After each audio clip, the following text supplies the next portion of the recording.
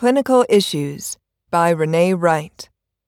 Preventing Thermal Injury from Electrosurgical Devices. Question.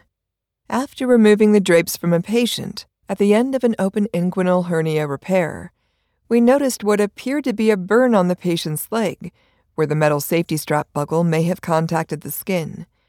What kind of burn is this, and what could we have done to prevent it? Answer. This appears to be an alternate site thermal injury that could have resulted from the use of a monopolar electrosurgical device. Alternate site thermal injuries, which often appear as burns on the skin away from the return electrode site, occur when the circuit is disrupted and the electrical current seeks the path of least resistance via other conductive objects, rather than following the normal pathway between the active electrode and dispersive return electrode site. Normally, when the surgeon activates a monopolar electrosurgical device, for example, active electrode, electrosurgical unit, ESU, pencil, electrical energy flows from the electrical outlet to the ESU generator through the activated energy device into the patient's tissue and then completes the electrical circuit by traveling through the dispersive electrode, for example, grounding pad, back through the ESU generator, and into the power outlet. See Figure 1. In this scenario, if the patient's skin made contact with a conductive metal safety strap buckle, it could have disrupted the normal electrical pathway between the active and dispersive return electrodes, resulting in a burn injury to the skin at the point of contact with the buckle. The AORN, Guideline for Electrosurgical Safety, provides guidance for the perioperative team on the safe use of electrosurgical devices. During the literature review for the most recent revision of the guideline, a gap was found in the research on interventions aimed at preventing injuries associated with electrosurgery, indicating that this is an area needing additional study.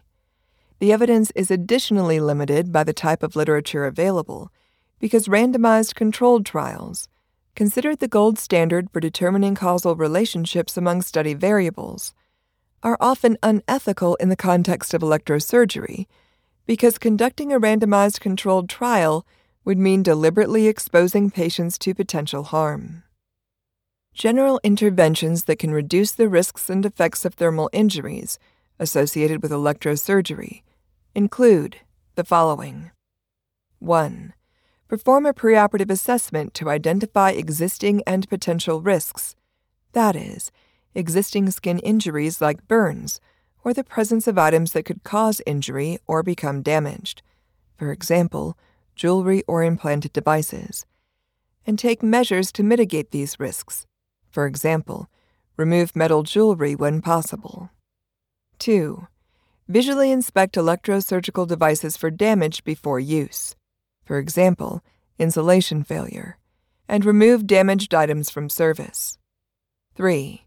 Keep patient monitoring devices, for example, electrocardiogram leads, as far as possible from the operative site.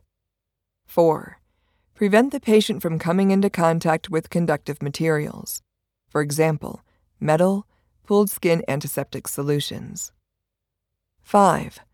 Follow the manufacturer's instructions for use for all ESU equipment and accessory devices, for example, active electrode, single-use dispersive electrodes. 6.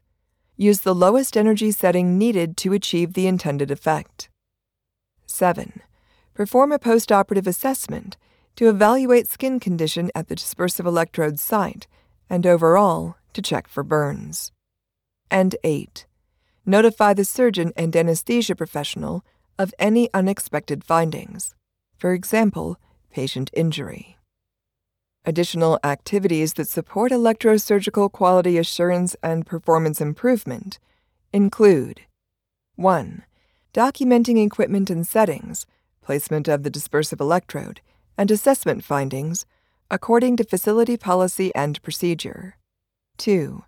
Reporting adverse events according to facility policy and procedure, and as required by local and federal authorities. And 3.